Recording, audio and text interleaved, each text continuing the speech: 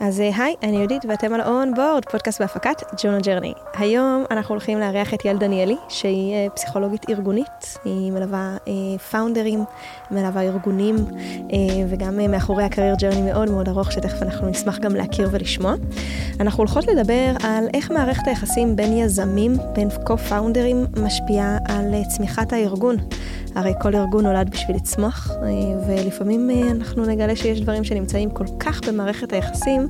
אז היי יעל. היי. איזה כיף שהגעת. תודה שהזמנת אותי. האמת היא, חיזרתי אחרייך יותר באמת? התחושה שלי הייתה שאני חיזרתי אחרייך דווקא. שלחתי את קובי. כן, האמת שהמאזינים לא מודעים להיכרות המקדימה שלנו. אני לפני 3 שנים הייתי ממש במקרה באיזושהי הרצאה בבר בתל אביב, וההרצאה הזאת, אני לא זוכרת, על מה היא הייתה הרצאה? כאילו מה היה? על החלקים הפסיכולוגיים, הסמויים והגלויים, שמניעים סטארטאפים ויזמים. זהו, זה מגניב ממש. זה היה בשבוע יזמות, כן. כן, לפני איזה 3 שנים, נכון? לפני הקורונה. נכון. לפני הקורונה. ואני אמרתי, טוב, יאללה, הלכתי עם חברה, אמרנו, בוא נראה מה יהיה, לפעמים זה מעניין מאוד, לפעמים זה סתם נפילה, אף פעם אי אפשר לדעת, והגענו והיה מעולה, ופעם ראשונה נחשפתי לתפקיד הזה, של יש אנשים שהם פסיכולוגים, או שהם מטפלים, או שהם קואוצ'רים, שמלווים יזמים. זה עשה לי כזה היגיון, אמרתי, בעצם כאילו אם זוג רגיל הולך לטיפול זוגי, איך זה הגיוני שקו-פאונדרים שהם נמצאים בקשר, לפעמים הרבה יותר אינטנסיבי, עם הרבה יותר לחצים, 2 אנשים שונים ומשונים, שלא גדלו באותו, לפעמים באותה מדינה אפילו, או באותה עיר, או באותו חינוך, צריכים להתאגד ביחד ולעשות משהו ענק כמו עסק, כמו ביזנס מצליח. נכון. ומבחינתי זה היה, וואו, גילוי ענק. נכון, ובאמת עם השנים, למדתי אנליזה קבוצתית וטיפול זוגי, בדיוק מהמקום שמבין מה הקשר בין ארגון, בין עסקים, לבין הפסיכולוגיה של העצמי וגם של היחסים. והיום זה מה שאני עושה, אני בעיקר מטפלת ביזמים, בתהליכי הבנייה והצמיחה של השותפות שלהם, כמנוע לסקייל של הסטארט-אפ. לפעמים באים אליי יזמים עם מודעות, ואני מלווה אותם לאורך כל הדרך. מתוך הבנה שבכל שלב יש אתגרים ויש מורכבויות, והשותפות, לפעמים זה זוגיות, לפעמים זה טריאדה, כל פעם זה כמות אחרת של יזמים מייסדים, בדרך כלל זה זוגות ושלישיות, שדרך אגב המספר האופטימלי הוא 3. זה המספר האופטימלי? כן. מעניין. למה? סולו פאונדר, היום יש גם קרנות שפחות ישקיעו בסולו פאונדר, כי זה באמת תפקיד נורא מאתגר, וגם בסופו של דבר לסולו פאונדר יש רק את עצמו, את הלך החשיבה והפרספקטיבות שלו, והרצון הוא להרחיב את תפיסות, את המבט, את הנקודות ראייה.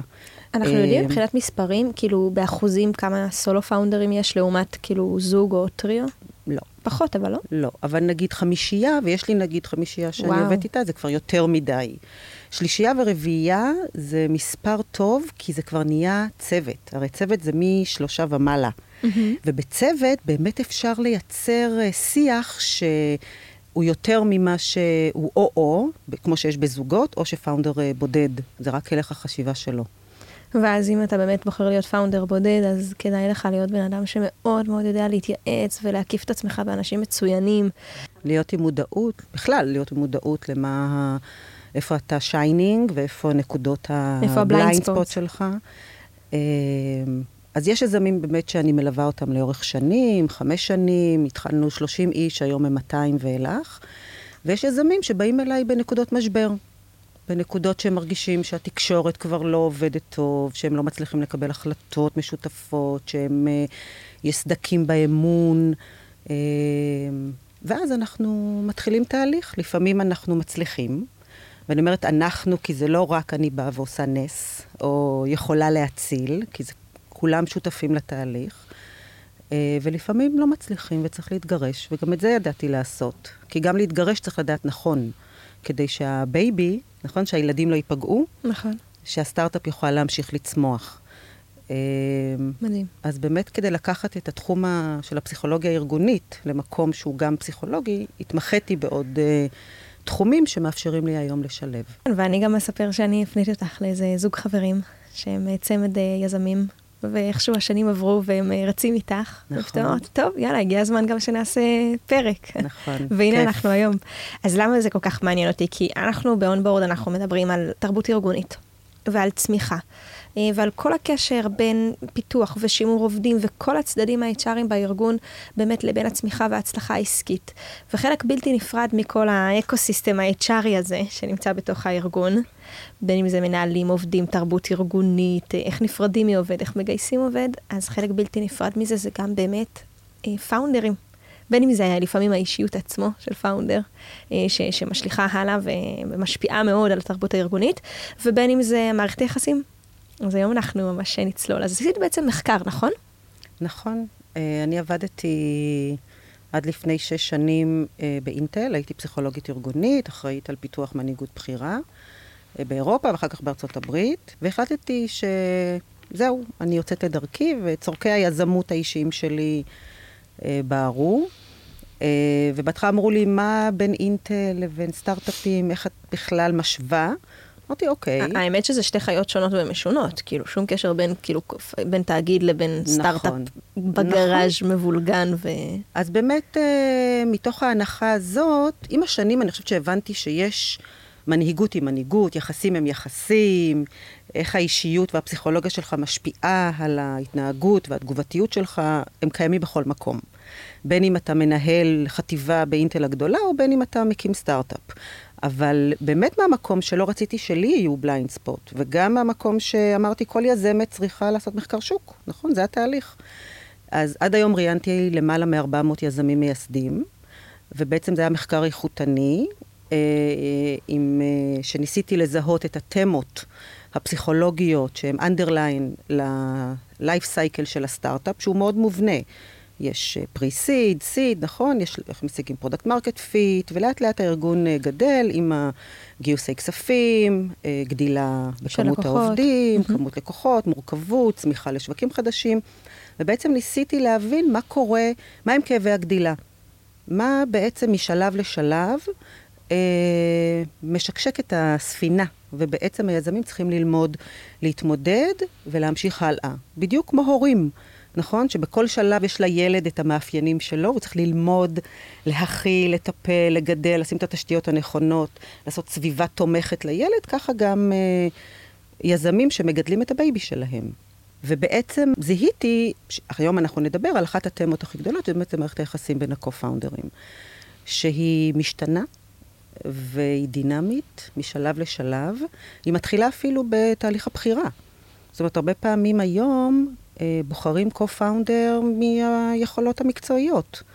אני טכנולוג, אתה איש עסקים, למדת מנהל עסקים או כלכלה, אתה בטח מבין בענייני כסף, אתה תהיה מנכ"ל, אני אהיה CTO.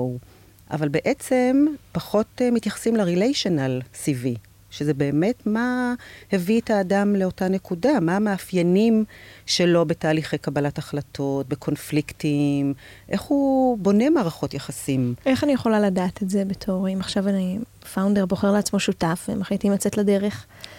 קודם כל להבין שהפרופשיונל CV זה לא מספיק. הרבה קרנות היום גם לומדות להבין התאמה המקצועית, או איך הם משלימים אחד את השני, זה לא מספיק. צריך גם שהיזמים יכירו אחד את השני לעומק, מה הערכים המובילים, מה המוטיבציות, וזה שאלות שצריך להתיידד איתן, כמו מה קורה לך כשלא מקבלים את הדעה שלך, או מתי היית בקונפליקט בפעם האחרונה, או על מה אתה לא מוותר, מה הקווים האדומים שלך, מה חשוב לך ברמת הציפיות, איך אתה עובד במיטבך, זאת אומרת, זה שאלות שבאמת מנסות, ואנחנו נשאל אותם ברעיון התנהגותי למועמדים, נכון? נכון. אז צריך ללמוד גם את הבחירה והמאצ'ינג של הקו-פאונדר, לעשות מתוך מודעות שאתה באמת נכנס למסע. למסע עם הרבה, נכון, מדברים על רכבת שדים או רכבת הרים, על up and down. מצד אחד זה נורא נורא מרגש, כי הנה אנחנו הולכים לבנות ביחד משהו מדהים, לשנות את העולם, להביא מוצר לשוק, או שירות, או לא משנה מה. אבל יש חוויה של ביחד, אבל צריך גם להיכנס עם עיניים פתוחות, ולדעת שהשותף, שותפה, השותפים שמלווים אותם, באמת יש קשר מאוד הדוק. בסביבת עבודה מאוד אינטנסיבית, לחוצה. מחקרים היום מראים שיזמים נוטים פי 7 לדיכאונות, חרדות, וואו. גירושים.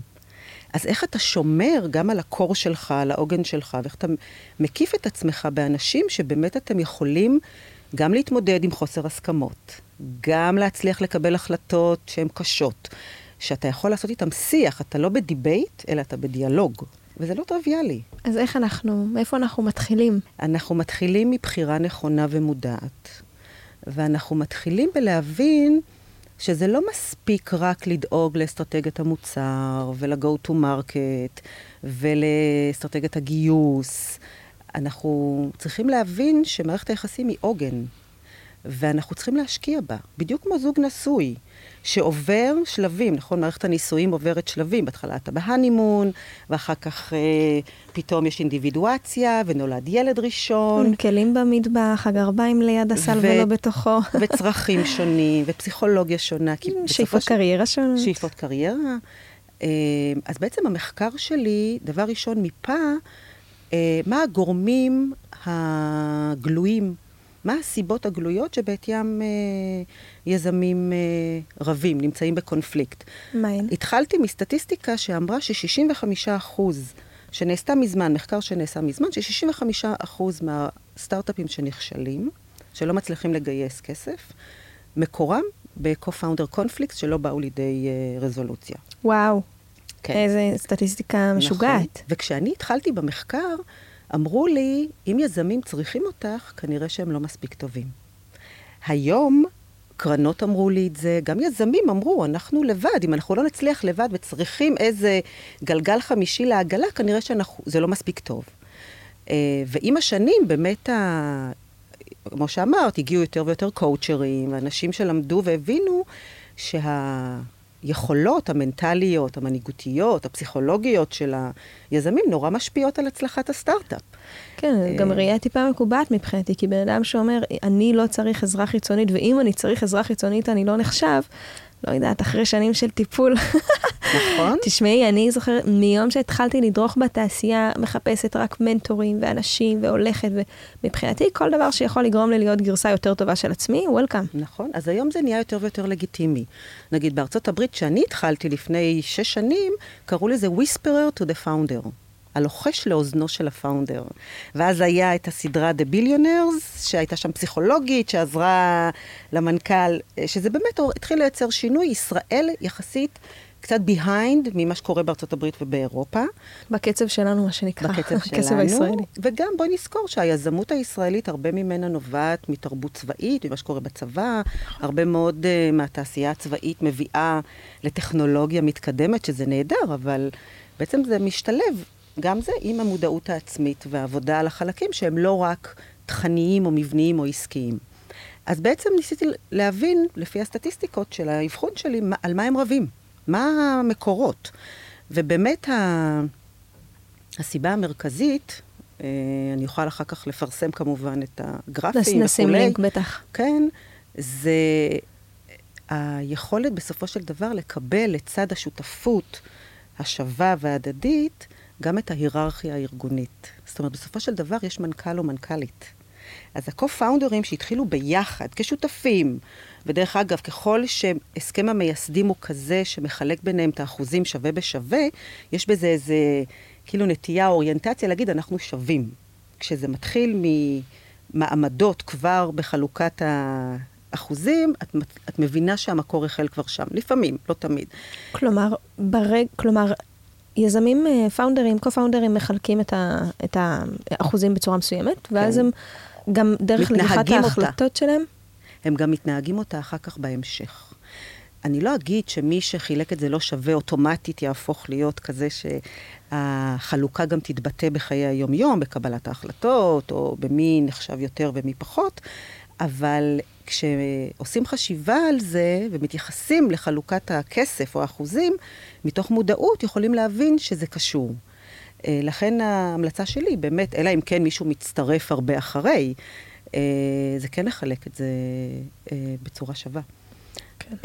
אבל זה שחולק בצורה שווה לא אומר שדרך לקיחת ההחלטות תתנהל בצורה שווה. נכון. שהמשקל, משקל השיקול הדעת. אז הם בעצם מתחילים ביחד, ואז באיזשהו שלב, גם ככל שהארגון גדל, בסופו של דבר הם בעלי תפקידים בהיררכיה הארגונית. והרבה מצבים קונפליקטואליים היא היכולת של הקו-פאונדרים שהם לא CEO, לקבל את סמכות ה-CEO כמנכ"ל. זאת אומרת, מה זה מנכ"ל? הוא מנהל את הכל בראייה אינטגרטיבית, ולכן לקבל את המעמד הוא לא פשוט בכלל.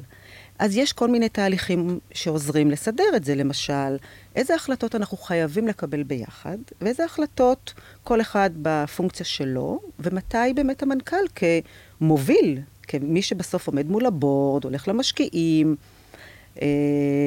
יש לו את המקום, כי ארגונים בדרך כלל, הם לא בקו-CEO, יש סטארט-אפים בודדים מאוד, שמצליחים לעשות את זה, וגם הם מצאו את ה-boundary condition, את הכללים איך לנהל את זה. אז זה דבר אחד. הדבר השני, זה איך מקבלים החלטות. זאת אומרת, אני תמיד, הרבה פעמים אני אראה מעל פני השטח את הקונפליקטים, באים לידי ביטוי במה יכיל הפרודקט רודמפ. איך נקבל החלטה, או לאיזה לקוחות אנחנו נלך. זאת אומרת, זה הרבה פעמים קולב. אבל הוא קולב שבא, מביא לידי ביטוי כל מיני מאבקים או צרכים פסיכולוגיים שלא באים לידי ביטוי. למשל, כוח ושליטה. למשל, נראות. אנחנו צריכים להבין שהמנכ"ל הרבה פעמים הוא הדמות החיצונית, הוא שר החוץ. ואז הקו-פאונדרים, שהם עושים את העבודה יותר פנימה, מרגישים שהם פחות נראים. אין להם ויזביליות. וכשיש קו-פאונדר כזה, בעצם צורך מאוד לנראות שלא בא לידי ביטוי, זה יכול לבוא בעצם בצורת קונפליקט על איך אני מקבל החלטות. סיבה נוספת זה הפאונדר שהוא לא סקיילבול. אם הסטארט-אפ מתפתח וגדל, ופתאום יש לנו 100 אנשים, 200 אנשים, אנחנו צריכים ללמוד לנהל ולייצר בעצם אסטרטגיות הרבה יותר מתקדמות ומורכבות, אחת הסיבות לקונפליקטים, או לצורך בעצם לעשות שינוי, זה שאחד היזמים לא יכול לצמוח עם החברה לתפקיד מנהיגותי בכיר. כי הוא לא סקיילבול, מבחינת היכולות. הדברים האלה מעוררים הרבה מאוד מריבות, שבעצם לא תמיד אפשר לפתור אותם לבד.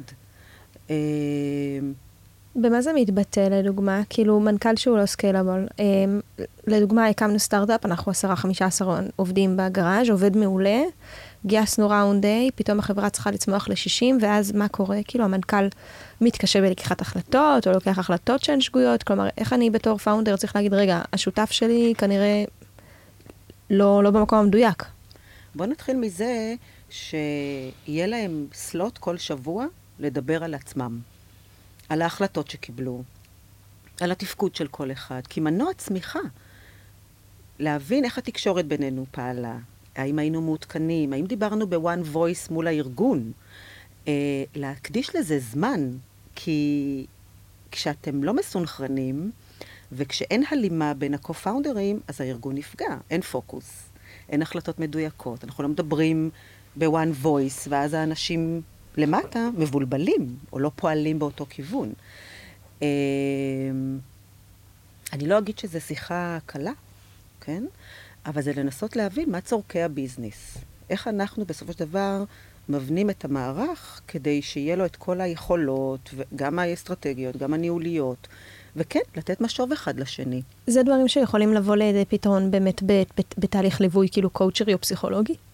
כלומר, יכול להיות שהמנכ"ל באמת על אותה... כלומר, שהיכולות שלו הגיעו לאיזשהו קצה גבול יכולת מסוים. נכון, יש לי כמה יזמים שהתחילו כמנכ"לים והם אמרו, אני לא בטוח שאני הבן אדם המתאים לשלב הבא. מהמקום הזה של הענווה והמודעות, אפשר לייצר שיח אחר. תראי, המחקרים כן מראים שהיזמים המייסדים בדרך כלל יותר מצליחים לקחת את הסטארט-אפ לצמיחה מאשר מנכ"ל שכיר. CEO חיצוני. כן. אבל לא בכל מחיר. למשל, דוגמה לסטארט-אפ שבעצם הבינו שהקו-פאונדר הוא לא במקום הנכון שלו. גם הוא לא במיטבו, והוא לא מרגיש שהוא מצליח, וגם הקו-פאונדרים האחרים נתנו את המשוב, ומצאו מקום אחר. זה תמיד ילווה לא תמיד, אבל הרבה פעמים זה ילווה בשאלות של כוח ושליטה ואגו, ולכן יש את הריבים, והרבה פעמים הריבים יכולים להיות מאוד מאוד סוערים, בדיוק כמו זוג נשוי. וגורם שלישי יכול לבוא ולייצר מרחב לתקשורת שמנסה להבין את הצרכים הפסיכולוגיים מתחת לפני השטח, אבל גם לחבר את זה לצורכי החברה.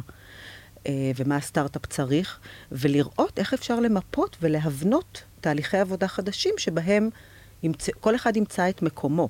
עדיין יתקבלו החלטות טובות, ויהיה פוקוס, ויהיה יכולת אינטגרטיבית למנכ"ל לנהל את החברה, ומצד שני, לקו-פאונדרים גם יהיה את הצמיחה שלהם. אז בעצם אני עוצרת אותנו לשנייה אחת, רק לסיכום ביניים, אז בעצם אם אנחנו מסתכלים על הסיבות לריבים או לקשיים או למהמורות בין יזמים שותפים, אז הראשונה זה באמת שאנחנו מחלקים את האחוזים בין היזמים, ולפעמים זה יכול להיות 50-50, וזה בסדר גמור שככה חילקנו את האחוזים של החברה, אבל זה לא בהכרח אומר שככה אנחנו גם ניקח החלטות, וצריך להפריד את שני הדברים האלה בין חלוקת בעלות בחברה לבין דרך לקיחת משקל בלקיחת החלטות. הדבר השני הוא באמת פאונדר שהוא לא סקיילבל, ואז באמת צריך לדעת לבוא, לפתוח וגם להיות כנים, וגם להיות מה שנקרא תכלס, לרצות את טובת הביזנס, כן? נכון. להעדיף את טובת הביזנס על פני האגו האישי שלי, ובעצם לבוא ולהבין איך אנחנו עושים איזשהו שינוי ארגוני שכן יעזור, בעצם יתמוך את המשך צמיחת העסק, ואז בעצם מה הדבר השלישי? הדבר השלישי זה בעצם היכולת להכיל זה לצד זה, גם את זה שאנחנו שותפים, וגם את זה שיש בסופו של דבר היררכיה ארגונית. ולכאורה, הקו-פאונדרים שהם לא מנכ"לים, הם סמנכ"לים כאילו כמו היתר, אבל הם גם קו-פאונדרים. אז איך חיים את זה לצד זה? סיבה נוספת היא שאין הלימה בערכים והמוטיבציות, שזה באמת מאוד מאוד קשור לבחירה. איך אנחנו בוחרים אנשים שאוחזים בערכים ומוטיבציות דומות לשלנו, ומסוגלים באמת ללכת לצידנו. והדבר האחרון זה יציאה לחול של אחד היזמים המייסדים. מצד אחד זה אירוע נורא משמח, כי זה אומר שהחברה צמחה וגדלה, וצריך נוכחות בחול, אבל זה בעצם המרחק משפיע על התקשורת, משפיע גם בסופו של דבר על הסינכרון, אנחנו חיים בטיים זון שונה, וצריך להתאמץ הרבה יותר כדי לייצר את ה-one voice הזה, כי כשאין one voice ושאין alignment, אז אני אומרת, גדלים כל מיני פילים שלא מדוברים. חוסר סביבות רצון, תסכולים, צרכים שלא ממומשים, טריגרים. לכל אחד יש את הטריגרים שלו. אני יודעת מה הטריגרים שלי, וברגע שמפרים אותם, נוגעים לי בבטן הרכה, אני יכולה להתפוצץ, נכון? וכשאנחנו מתפוצצים זה או fight או flight. אז היכולת להבין את זה... רגע, fight זה שאני מתחיל לריב ופלייט? זה להימנע. להימנע, אוקיי. זה לקחת מרחק, זה לעשות סולן פייס, זה לא להגיב. ושם גם מתחילות להיערם תחושות קשות. כן, ואז פילים שעירים ואפורים ניצבים על השולחן, וצריך לטפל בהם. וככל שלא מטפלים בהם מהר, הם נערמים. אז זה מה שאני עושה. אני בעצם נפגשת עם יזמים כדי לדבר גם על הצרכים הפסיכולוגיים במערכת הציפיות אחד עם השני. כי תראי, הם אנשים שונים. גם בני זוג, הרי באנו כל אחד ממקום אחר, משפחה שונה, תנאי גידול אחרים, תפיסות שונות, פרספקטיבות אחרות, וזה היופי, נכון? השונות. זה גם, כן, זה, כמו שזה חיסרון זה יתרון. בדיוק. כלומר, כמו שזה אתגר, לא חיסרון. כן, אז איך אנחנו רוצים להאמין שאם נפגשנו בבליינד דייט, בספיד דייטינג, שמאנדיי סדרה לנו, פתאום נצליח להסכים על הכל. אז היכולת להיות באי הסכמה ולנהל, נגיד, אחת המיומנויות הכי הכרחיות, זה ניהול קונפליקטים. איך מנהלים קונפליקטים? יש קונפליקטים טובים, בניהול טוב, ויש קונפליקטים רעים. איך יודעים לעשות את זה? איך לומדים לפתח רגולציה, כאילו, ויסות של הרגשות שלנו. למשל עכשיו, בתקופה של מיתון, סטארט-אפים צריכים לגייס כסף. נכנסים כבר לרנווי שהולך ומתקצר. זה נורא מלחיץ. כולם במקום נורא נורא חרדתי. מה קורה למערכת היחסים בתוך המקום הזה, ואיך הם מקבלים החלטות? אז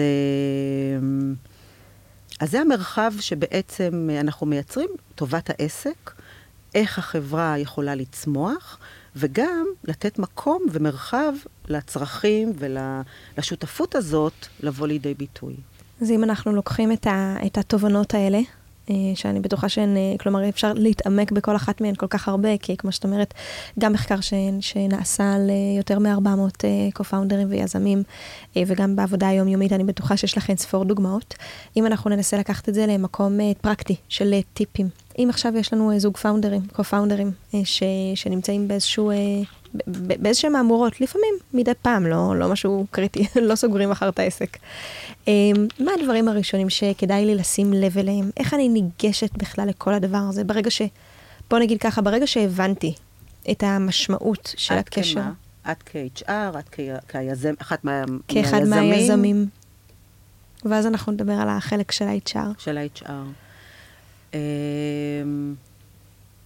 אני חושבת זה קודם כל להבין ברמה האישית, ממקום של מודעות, מה החוזקות שאני מביא לעסק, ואיפה הנקודות שאני פחות טוב בהן, ואיפה השותפים שלי, מה קיים אצלם, ואיך אנחנו כן יכולים להביא לידי ביטוי את החוזקות של כולם. כי לפעמים החוזק של אחד הוא בעצם טריגר לשני. אז זה דבר ראשון. דבר שני, זה כן להבין איפה הבטן הרכה שלי. כשהוא או היא עושים משהו, מה קורה לי? ואז איך אני מתבטא, או איך אני מגיב. ואם התגובה שלי היא תגובה הישרדותית, ואני מתחיל ויכוח שבעצם אין לו סוף, או האם אני מסוגל להבין מה יצר לי טריגר, מה פגע בי, ולדבר את זה. דבר שלישי, זה כן לעשות לוז מסודר, שמערכת היחסים היא, ההבנה היא שזה עוגן צמיחה, ואנחנו צריכים להשקיע בזה. וככל שיש רעש יותר בחוץ, ככה יש יותר נטייה להתקפות על מערכת היחסים, ולכן חייבים להשקיע בזה זמן. להבין מה ההשלכות אם אנחנו לא מקוילים, אם אנחנו לא aligned. מה קורה לארגון? כאילו להבין את הסיכונים שבדבר. מעבר ל-well-being של כל אחד מהיזמים, מעבר לזה שכשהם משקיעים אנרגיה אחד בשני, או בשלישי, הם פחות משקיעים אנרגיה בצמיחה של הארגון, וזה גוזל. זה להבין שבעצם הרול מודלינג שלנו, באיך אנחנו מצליחים למצוא פתרון, גם במקומות שהם קונפליקטואליים, או שאנחנו לא מסכימים, הוא בעצם משליך על הארגון. כי אם אנחנו לא מצליחים להסכים, איך נלמד את הצוות ההנהלה שלנו להיות באי הסכמה? למצוא פתרון שבו הסל ומרקטינג, נכון, יש הרי מתחים טבעיים בסטארט-אפ. פרודקט, R&D, Sales and Marketing, Customer Success, פרודקט ו-R&D. יש המון משולשים וצמתים כאלה. אז איך אנחנו כקו-פאונדרים מצליחים להביא לשולחן ההנהלה שלנו תפיסה שאפשר להיות בדיאלוג, ואפשר להיות באי הסכמה, ואיך באמת גם מצד אחד מחליטים מי מחליט, אבל גם יודעים לפתור את הבעיה ממקום שהוא הכי טוב לביזנס. כן, לגמרי. לא סותר בכלל, דרך אגב. תמיד יהיה מישהו אחד שבסופו של דבר לוקח את ההחלטה, אבל זה לא סותר את זה ששומעים את הדעות של כולם ולוקחים אותם בחשבון. נכון. כי הרבה פעמים אנשים רק רוצים to voice their opinion, ולא בהכרח שגם דעתם תתקבל. לפעמים יש כן מאבקי כוחות שאם דעתי לא התקבלה, אז אני אגיד כן, כן, אבל בסוף אני לא אעשה אותה. אממש את ההחלטה. ואני חושבת שהרבה פעמים אין אמת אחת בסטארט-אפים. בכלל, בתקופה הנוכחית, שהיא כבר הרבה זמן, הכל נורא מורכב, אין פתרון, אין אמת אחת. אז ההבנה שזה לא או אתה או אני, אלא זה איפשהו משהו באמצע, ואיך אנחנו מצליחים למצוא קוראים לזה polarities management. הרי הרבה סטארט-אפים רבים בין new feature ל-stability, אוקיי? אבל בסוף זה לא או. נכון? צריך את באמצע. כמה משקיעים בזה וכמה בזה, ושיקולים נוספים שקשורים אולי בלקוחות ובמרקטינג. אז לא להיכנס לקצוות, לא ללכת כאילו או לשחור לבן, אני אתה. ולהבין שאנחנו רול מודל שמחנך גם את צוות ההנהלה שלנו, ובסוף גם את הארגון, כי זה משפיע על תרבות. לגמרי, כל כך מסכימה עם זה. יזמים שנמנעים, עכשיו יש גם את הצד השני, יזמים שנמנעים מלהיות בקונפליקטים.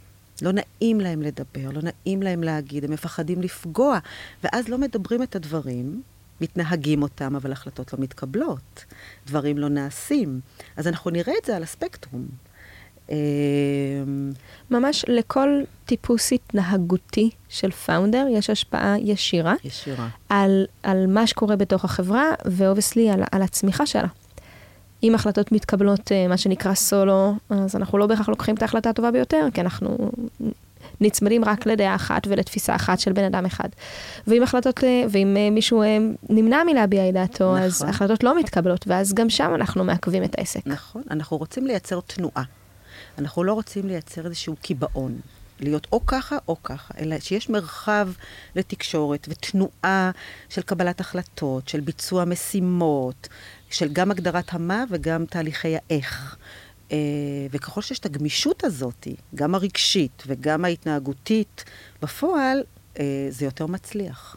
זה גם יותר הצליח, וגם המנהיגות של שניהם, שלושתם, ארבעתם, מול הארגון, תהיה הרבה יותר חזקה. המנהיגות שלהם מול הבורד תהיה הרבה יותר חזקה. המנהיגות שלהם מול הלקוחות תהיה הרבה יותר נכונה. זאת אומרת, זה לא משפיע רק פנימה, זה גם משפיע אחורה. גם על הנראות וניהול הבורד, זה גם היכולת לגייס עוד כסף, וזה גם היכולת באמת לנהל את הלקוחות. זאת אומרת, זה 360 מעלות מסביב, כשהעוגן זה גם ה-well-being שלכם. זאת אומרת, אנשים שהם שותפים ולא טוב להם ביחד, גם משפיע באופן ישיר. זה משפיע. ואיפה המקום של ה-HR בתוך הדבר הזה? אם אני עכשיו HR בתוך ארגון, ואני רואה, משתתפת בישיבות הנהלה, ואני רואה כאילו שמשהו לא בריא קורה בתקשורת.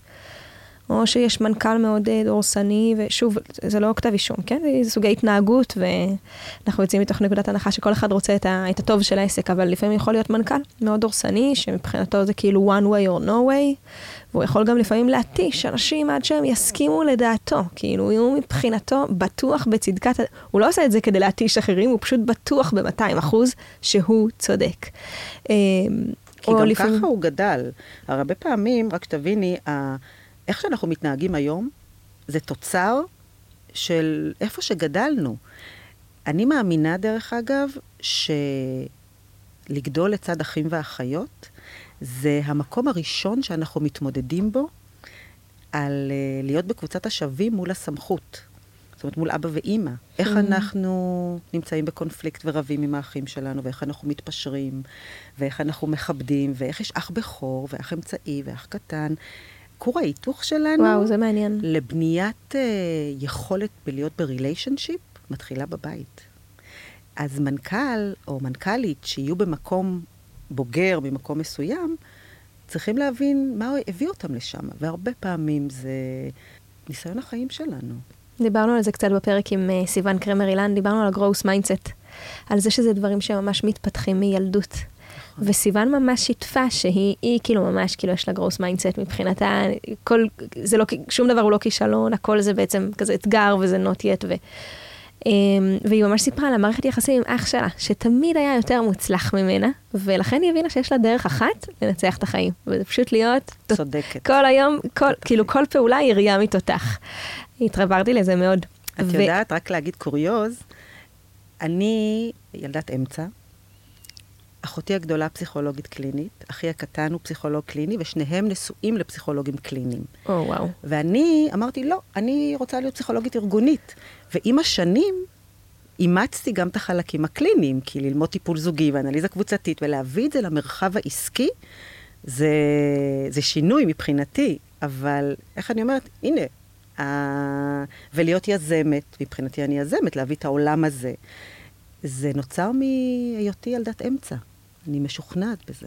איזשהו רצון להתבדל, כן, למצוא את הזהות שלי לעומת. להטביע חותם, ממש. מדהים. כמה זה גם מדהים להיות מודע לדברים האלה. אמרת את זה מקודם, דיברת על תגובה הישרדותית. שקורה משהו שמדליק אצלי איזה טריגר, אני פשוט באוטומט עונה איכשהו.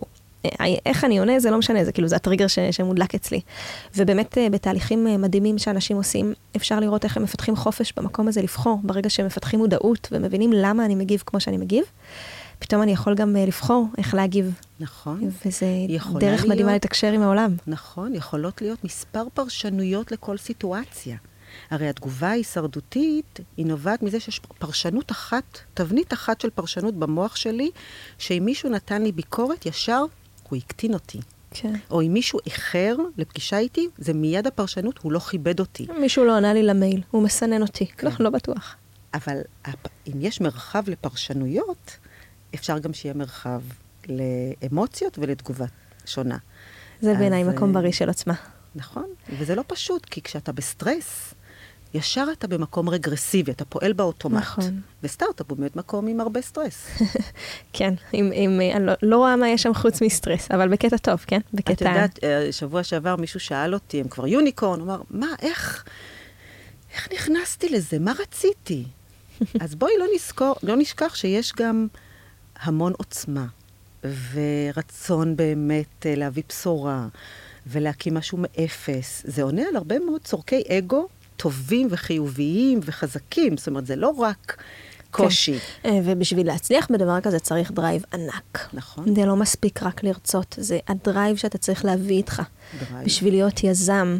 לא בשנה הראשונה ולא בשנתיים הראשונות. נכון. להמשיך בשנה החמישית והשישית ולעבור את כאבי הגדילה. שם באמת זה פשוט דרייב בלתי נגמר שאתה צריך לדלות מעצמך, וזה מאמץ עצום. אני מסתכלת גם על מנכ"לים שעבדתי תחתיי, וגם על אנשים שאני מראיינת פה בפודקאסט, וגם על אח שלי, שהוא בחר להיות כאילו יזם ומנכ"ל לעומתי, שאני מה שנקרא מרוצה בעולם השכירים. ואני הרבה פעמים אני אומרת כאילו זה באמת כמות הדרייב, כמות הפאשן, כמות ההשראה, וגם כמות האמונה שאתה צריך בשביל להאמין, כאילו בשביל לעשות יש מאין. נכון. זה ענק. נכון. אז מה המקום של ה-HR במקומות האלה? יושבת בישיבת הנהלה, רואה שהתקשורת לא מיטבית בין הפאונדרים. מה היית ממליצה לה לעשות, על מה להסתכל, איזה שהם כמה טיפים פרקטיים? אז אני באמת מאמינה בעבודה משותפת, כמישהי חיצונית, ומישהי או מישהו פנימיים.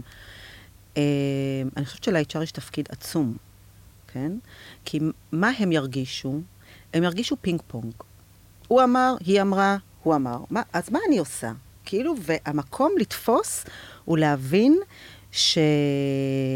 שהמרחב המשותף שלך ביחד, או שלך כ-HR, ביחד עם היזמים, זה מרחב הכי חשוב. אז אני חושבת שלהבין שהדרך היא לייצר ביניהם אליימנט, ולהביא אותם למרחב שבו אפשר להרחיב את התקשורת, והרי הפתעות זה משהו שאף אחד מאיתנו לא אוהב. ודווקא להיות העוגן שמביא אותם לשיח, שבו יש תאום ויש עדכונים ואין הפתעות, ואפשר ביחד להחליט ולקבל הסכמות על כיוונים, זה נורא נורא נורא חשוב. 2, זה לשקף. זה להגיד, המקום הזה הוא יורד למטה, אני רואה את זה מחלחל בהנהלה, אני רואה את זה מחלחל בתקשורת לעובדים, אני רואה את זה מחלחל במערכות היחסים בין המחלקות הגדולות, או הקטנות, אבל בין הדיסציפלינות השונות. זה לנסות לעזור לכולם להיכנס לנעלי האחר. הרי כמה זה יכולת מורכבת עבורנו, כשקורה לנו משהו, שאיזשהו צורך פסיכולוגי שלנו לא נענה, כן? אם זה צורכי attachment, או כוח, או נראות, או לא יודעת מה. אז לנסות להרחיב את הפרשנות. זה לא נעשה ממקום של פגיעה, זה לא נעשה בכוונה. לכל אחד יש את הדרך שלו. לעזור להבין את השונות, את האינדיבידואציה, את המובחנות אחד מהשני, כמרחב דווקא להתקרב. לא להיות ישר שיפוטי. ולפעמים להביא איש מקצוע. כי לא תמיד מי שבפנים, שגם מדווח או מדווחת למנכ"ל או לקו-פאונדר, זה כמו להגיד לילד, בוא תעזור להורים. זה לא פשוט. אז לפעמים להגיד, בואו תפנו. זה מפריע לכם, אני רואה כמה זה כואב לכם, כמה אתם יוצאים ממצבים ולחוצים וכו'. בואו, תעזרו. אז בעצם זה לגיטימי, זה נורמלי. 65% מהסטארטאפים שלא מצליחים, מקורם בקונפליקטים לא פתורים של הקו-פאונדרים. הרי אם היה לך בעיה באסטרטגיית מרקטינג, היית מביא איש מקצוע. נכון. היית מתעסק בזה, היית משקיע בזה זמן. וכסף. את מחזירה אותנו שוב כאילו לסטטיסטיקה הזאת מתחילת הפרק, ושוב אני אומרת, מעניין כמה סטארט-אפים או מערכות יחסים שנותקו והסתיימו, וסטארט-אפים שנסגרו, נפלו על הדבר הזה, בלי שהיזמים בכלל יבינו או ידעו ששם זה נפל, וכמה חשוב להיות מודע לדבר הזה. בגלל זה גם אוהבת את הפודקאסט שלנו, שזאת גם דרך לשתף מידע ולתת במה לדברים כל כך חשובים, כמו זה בעיניי. ותודה שאפשרת לי. לגמרי, איזה כיף. אז אני מסכמת את מה שדיברנו עליו היום.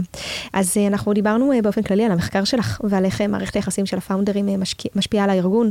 אנחנו דיברנו גם על זה שלפעמים חלוקת האחוזים בחברה היא לא זהה תמיד למשקל לקיחת ההחלטות, וזה דבר שחשוב להפנים אותו ולהבין אותו. אנחנו דיברנו על זה שפאונדרים צריכים לדעת ולהבין מתי הם good fit לחברה, ומתי הם צריכים להביא מישהו יותר מקצועי מעליהם, לצידם, יחד איתם, ובעצם לא לקחת כאמת גמורה, את זה שכשהתחלנו את הסטארט-אפ והיינו 20 אנשים בגראז' וזאת הייתה חלוקת התפקידים, זה בהכרח יתאים לחברה של 200 ו-300 עובדים. אנחנו דיברנו על המתח בין להיות שותפים לבין היררכיה ארגונית, ולדעת ממש להפריד את האישי ואת האגו, בעצם את טובת הארגון.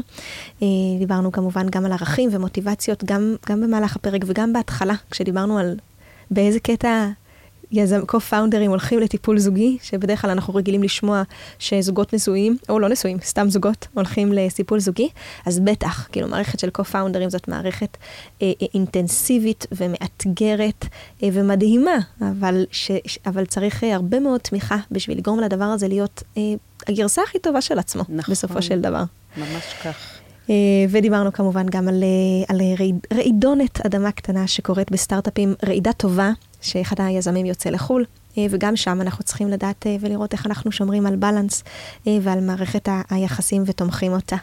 דיברנו גם על תפקיד ה-HR בתוך העולם הזה, על זה שהדבר הראשון והפרקטי והפשוט והבסיסי ביותר ש-HR יכולה לעשות לפני הכל, זה לדאוג לאליימנט, לראות באיזה מקומות היא יכולה לתמוך את זה שדרך התקשורת והחלפת הידע בין היזמים תהיה מיטבית, לשקף כמובן ליזמים את האימפקט של מה שקורה בחדר הישיבות, בחדרי ההנהלה, על הארגון עצמו, ותמיד יש אימפקט.